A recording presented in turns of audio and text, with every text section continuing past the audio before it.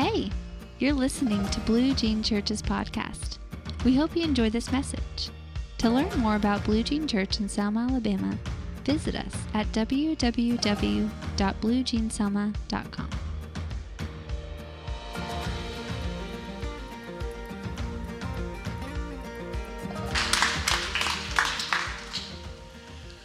I left my other wheel at home, but you know, it's kind of amazing when God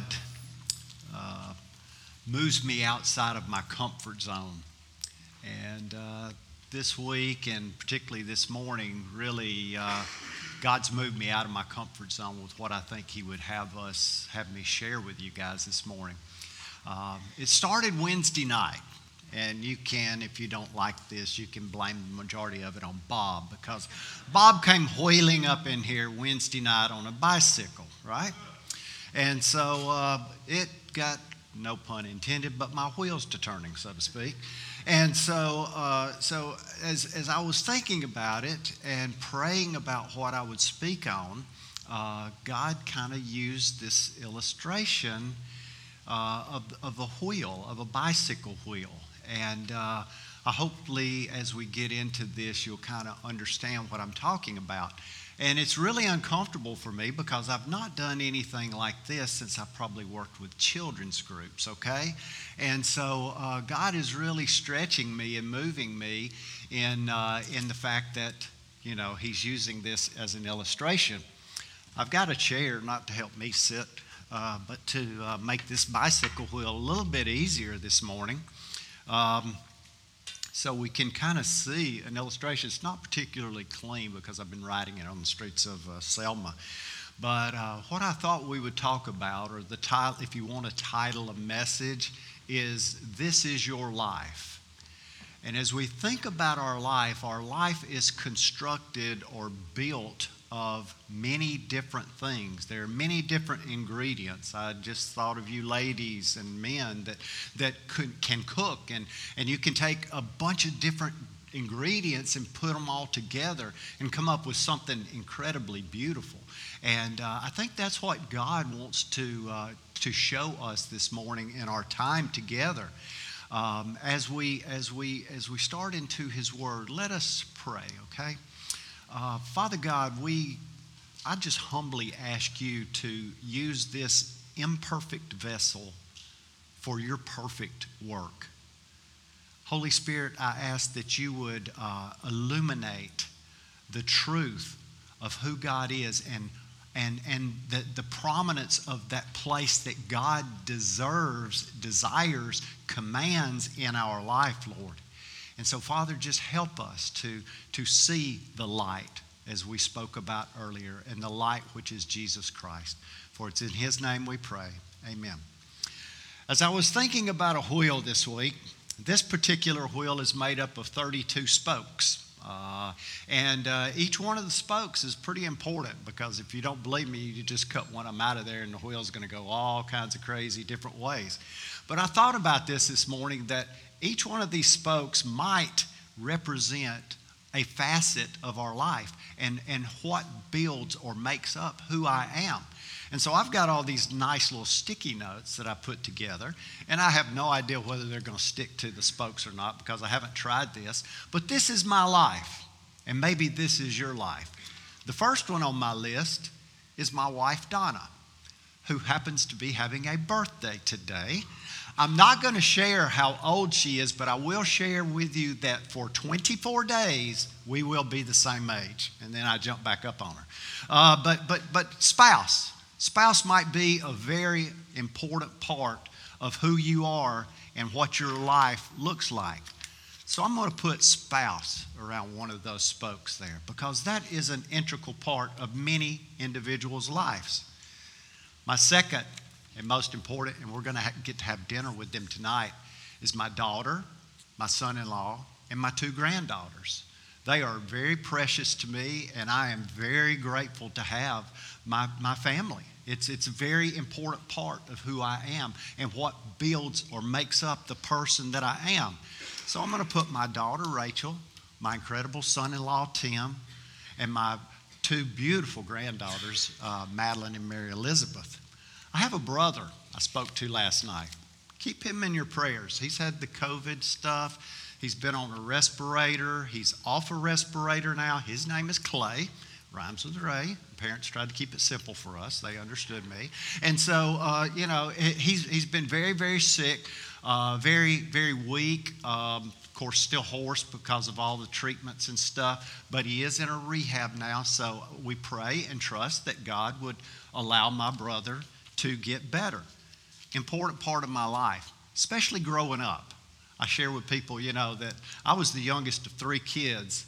And I've always been ultra competitive because I had 2 older brothers that beat up on me all the time until I learned how to fend for myself. And so I can still remember to this day, and it's been quite a few days ago, the first time I ever beat my brother in basketball. And it was a time for celebration because, it just didn't happen because he took no mercy on the young kid.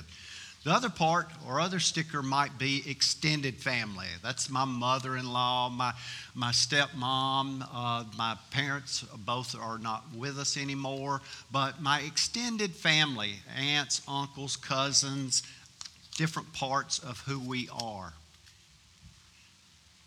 My job. You think, well, hey, is that really what makes you who you are? I don't know. You guys, you ladies may be the same way. But if a guy walks up to a guy on the street and he says, what you do? What do you do? Our response is to what? Tell them what kind of job we have, because that is a great part of our identity as men. And ladies, it may be the same for you. But for many individuals, that job is incredibly important. And lest you start worrying, I don't have 32 of these, okay? Whenever you have an old Baptist preacher and he says, hey, I've got 32 points to my sermon this morning, there's fear and trepidation and about 90% of the folks are gone. But I will give you a few others, okay? And we won't take fitness, entertainment. Some people live for entertainment. My friends, whether they be close friends, distant friends, my home. My possessions, for a lot of folks, that's a very important thing. My hobbies. I love some hobbies, folks. And I can get overboard with my hobbies in a heartbreak. I can't get into anything just reasonable. I have to jump in with both feet. Speaking of jumping in with both feet, food. For some people, food is incredibly important. Success, appearance, education, recreation, status in the community, achievements. What have I achieved? Sports. You ask, you're on talk radio right now. What's the talk of the town? Are we going to have football this fall? And for some people, that is what is most important to them. And I'll finish up with this one. For some of you young folks, boyfriends, girlfriends. Oh, and I almost forgot. I'm a Christian, so God's part of who makes me what I am. And He's a part of my life. But that's not what He wants from you or I. He doesn't want to be a part of what puts us together.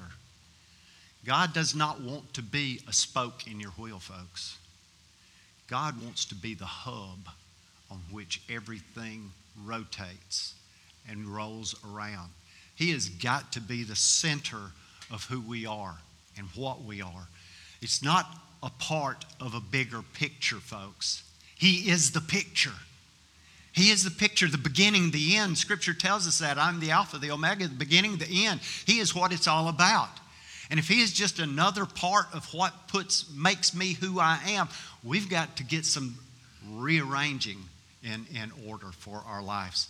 Let me just look at this, if I can get about 30 of these sticky notes out of my way so I can actually read my notes here. Scripture. Guess you thought I'd never get there, huh? In Exodus chapter 20, you know the scriptures. That's what? The 10 Commandments. The 10 Commandments. And if you begin with the 10 Commandments in Exodus chapter 20, beginning in verse 1, the scripture will say, I am the Lord your God who brought you out of Egypt, out of the land of slavery. Let me stop right there. I love the song where he's talking about the bones into armies, and when they talk about the seas into highways. And I can just vision the children of Israel. You know, God just takes that what man says is impenetrable, and he says, hey, looks like a highway to me. And you know, that's what God wants to do in our lives too. He wants to take, they talked about depression, anxiety, different things like that. He wants to take those and say, hey, I got this. I got this handled. And he wants to turn those bones into armies, those seas into highways. And he says, I am the Lord your God. I'm the one that brought you out of Egypt. And in verse 3, he says, you are to have no other gods before me. No other gods. See, are any of these things that I put up here on this wheel inherently bad? No. My wife is the best thing that's ever happened to me. My kids are wonderful. My grandkids are marvelous. I love what I do for a living. I enjoy recreation and all the other things that I mentioned. And they're not inherently bad things until we let them become more important than God. And that's the world we live in today. I was actually listening to the radio on my way to church, and I confess I did make a pit stop by Jack's this morning. And so, you know, I'm hearing this gentleman speak, and how the fact is, in America today, God is not the central focal point, even for, quote, believers anymore. God is just one spoke in the wheel. And we've got to change that, folks. We've got to change that. He says, I am the Lord your God. You will have no other gods before me. And then he goes on and he tells us he is a jealous God. And in the Hebrew, the word jealous and the word zealous are almost synonymous. He is a jealous God. He does not want us to have any other gods before us, regardless of how good they may look. He wants to be the only God, and he is a zealous God that desires to work in your and my life. Let's move on. John chapter 15, verses 16 and 17. He said, the scripture tells us there, he says, you did not choose me, but I chose you and appointed you to bear fruit that will last, fruit that will maintain. So if we look at man's relationship with God or God's relationship with us, God was the one that chose us. You know, the Holy Spirit, when sometimes church billboards trouble me, okay? I'll just be honest with you. And there was one that used to have a sign on it that said, choose Jesus, he will fix it. Well, that might sound good on the surface, but you know that's just bad theology, because we do not choose him. He chose us. He picked you by hand, just like he did Moses, just like he did any of the individuals in the Old or New Testament. God reached out. See, we were blind. We were lost, okay? And something that's lost cannot find itself. And so we were lost. God, in his love, reached down and touched us. And that Scripture tells us, in that while we were yet sinners, he died for us. At my worst, he was at his best. And so he chose us. We did not choose him. And then if we move forward, Matthew chapter 20, verse 36, he says, teacher. He says, teacher, these are the Pharisees, the religious leaders of that day. Teacher, what is the greatest of the commands? What is the greatest of the laws? Because you realize, in fact, we talked about this a little bit Wednesday night, they were moving from a period of law to a period of grace. And so there was still a lot of conflict as to, of all these laws, God, the 10 that we talked about earlier, Exodus 20, maybe the 300 or 400 that we've added to it, because that's what the religious leaders do. They add more laws, put more laws on the table to make it more difficult for the folks that aren't like them, okay? Remember the Pharisees? He says, Lord, I thank you that I'm not like these sinners out there, and he's saying this elegant prayer. And he's basically just praying to himself, because he's not praying to God, okay? And so we see that the leaders of the day said, "Teacher, which is the greatest of these laws?" And what was Jesus' response? He said, "You should love the Lord your God with all of your heart, all of your mind, all of your soul, everything you have. Love him with everything you have. And the second is like unto it, to love your neighbor as yourself." As I was thinking about this, and actually as I was praying over this yesterday, if the first, the greatest and the second greatest commandment are really interrelated, because if I do not love God like I am supposed to love God, there is absolutely no way in the world I'm going to love my neighbor. It's just not going to happen. It's not going to happen, because there is too much of this flesh still alive in most individuals to love people like we're supposed to love them if we don't love God, because God is the source of love. He is the one that allows us or gives us the strength to love folks, because there's a lot of folks out there that it's difficult to love. You've got some in your life, but God gives us that love so that we can first love him more than anything else. He is the center of our being, the very hub on which everything else rotates. So that we are to love him and that we are to love our neighbors as ourselves. God must be the hub from which everything else proceeds. In Revelation chapter 20, Scripture says, as the book is closing, he says, "I am the Alpha and the Omega, the first and the last, the beginning and the end." Okay? If you look at this, I used to have a bicycle shop, so I love bicycles, okay? And one of the greatest things that I learned as working on bicycles was how to build a wheel, okay? And it takes, I had a gentleman that sat down with me one day, Mr. Joe, and he showed me how to lace up a bicycle wheel and create a bicycle wheel from a hub, a handful of spokes, and a rim. And so you have to start at a certain place. And this valve stem is that place. And so as we do this, as we look at this wheel, we see that he is the beginning and the end, the Alpha, the Omega. Scripture tells us in Matthew chapter 6, he says to seek first the righteousness of God. Okay? Seek first the righteousness of God. Put God in the center of your existence, and all of these things will be added unto you. Do you want to have a richer relationship with your husband or wife? Most would say, yeah, that would be a good thing. Love God. Love God. Do you want to enjoy your job more? Yeah, love God. Some people hate going to their job, okay? I'm grateful that I have a job that I enjoy going to. Do you want to have a better relationship with your kids, with your in-laws, with your relatives? Do you want to be more in love with the people in your community? Love God. Love God. Let God be the center of who you are and everything your existence is about. One last thing. 32 points, and I'm going to finish pretty early. There's something else on this bicycle wheel that I normally do not leave on my bicycle wheels, because I used to race and do all that kind of crazy stuff, and any ounce was unwanted. And there's a thing on this wheel called a reflector. You see it?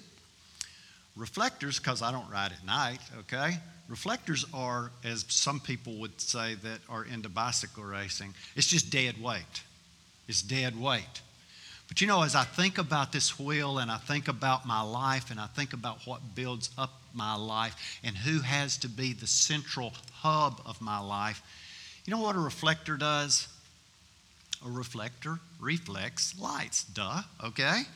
It's not the source of light, but it reflects the light that is there.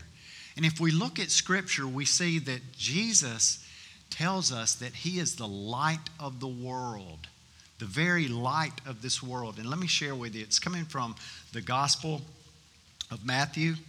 He tells us in chapter 5, verse 14, he says, first he tells us, actually, let me step back to John chapter 8, and he tells us that he is the light of the world. Jesus is the light of the world. And then in Matthew's gospel, chapter 5, verse 14, he tells us that we are the light of the world. And the way that we, as his followers, get to be the light of the world is to reflect the light that is God. If we go back again to Genesis, do you recall the first thing that God created? Light. He created light. And he said, it's a good thing. It's a great thing that there is light in this world. And Jesus is that light. Jesus was the light that was spoke about back in Genesis. He is the light of the world. And as followers of his that keep him at the center of who we are, we can reflect the light which is Jesus Christ. In Scripture it tells us that in chapter 5 of Matthew, again, the verse 16, he says, "Let your light so shine before others that they will see your good works and glorify your Father in heaven." So what is he telling us in that verse? Let's put those verses together. Number one, God created light and saw that light was a very good thing. Jesus came into this world as the light of the world. God calls you and I to be reflections of the light, the one true light. And that when we do that, when we reflect his light as we are supposed to, as we have been called to do, we will glorify the Father in heaven. People will see the good works, but it's not about them applauding our good works, folks. It's about them applauding the Father, because what we're doing is reflecting the Father, and hopefully with everything we have, whatever portion of this wheel you want to call it, we are reflecting the Father and we're giving glory to the Father, because that's what the Father deserves. You know, I love the song that we were singing. I'll close with this. When they use the term Abba, and I've shared this before. In fact, maybe I've shared it a little bit last time I spoke. But I love that term Abba because it is a term of endearment. Okay? And it's the exact same term that Jesus used when he prayed in the garden. Father, let this cup pass from me, but not my will, but yours. See, the Father wants us to have that same intimate relationship with God wants us to have the same relationship with the Father that Jesus had with the Father. Now, if you look at that, the Trinity cannot really be split, cannot be broken apart, okay? And God wants you and I to have the same relationship with the Father that Jesus had with the Father. He wants that intimacy. And when we hear songs that talk about the Father with his open arms that accepts the prodigal, that loves the prodigal, that it gets me. Because you know what? I am that prodigal. I am that prodigal. That's me that the Father has his arms open wide for. And that's a Father that deserves to be the center of who I am, everything I am, everything that I have done, will do. He deserves that. Let's pray. Father God, I pray that you will take the ramblings this morning and you will pull this all together in our minds. And you will show us Jesus, and you will show us how we need to relate to you first and foremost, and to love you with everything we have. And Father, then when we love you as we are in an appropriate way, as we are called to do, then you will give us the power and the ability to love others. So Lord, that's my prayer this morning. Holy Spirit, I just pray that you would just pull this together in our hearts and minds. And Father, let us know.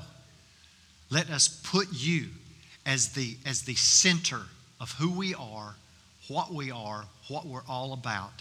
Help us to realize that when you are the center, everything else revolves around that central being in an appropriate manner. And we can love the world in an appropriate way when we first love you. Father God, I ask you to do right now what you desire to do.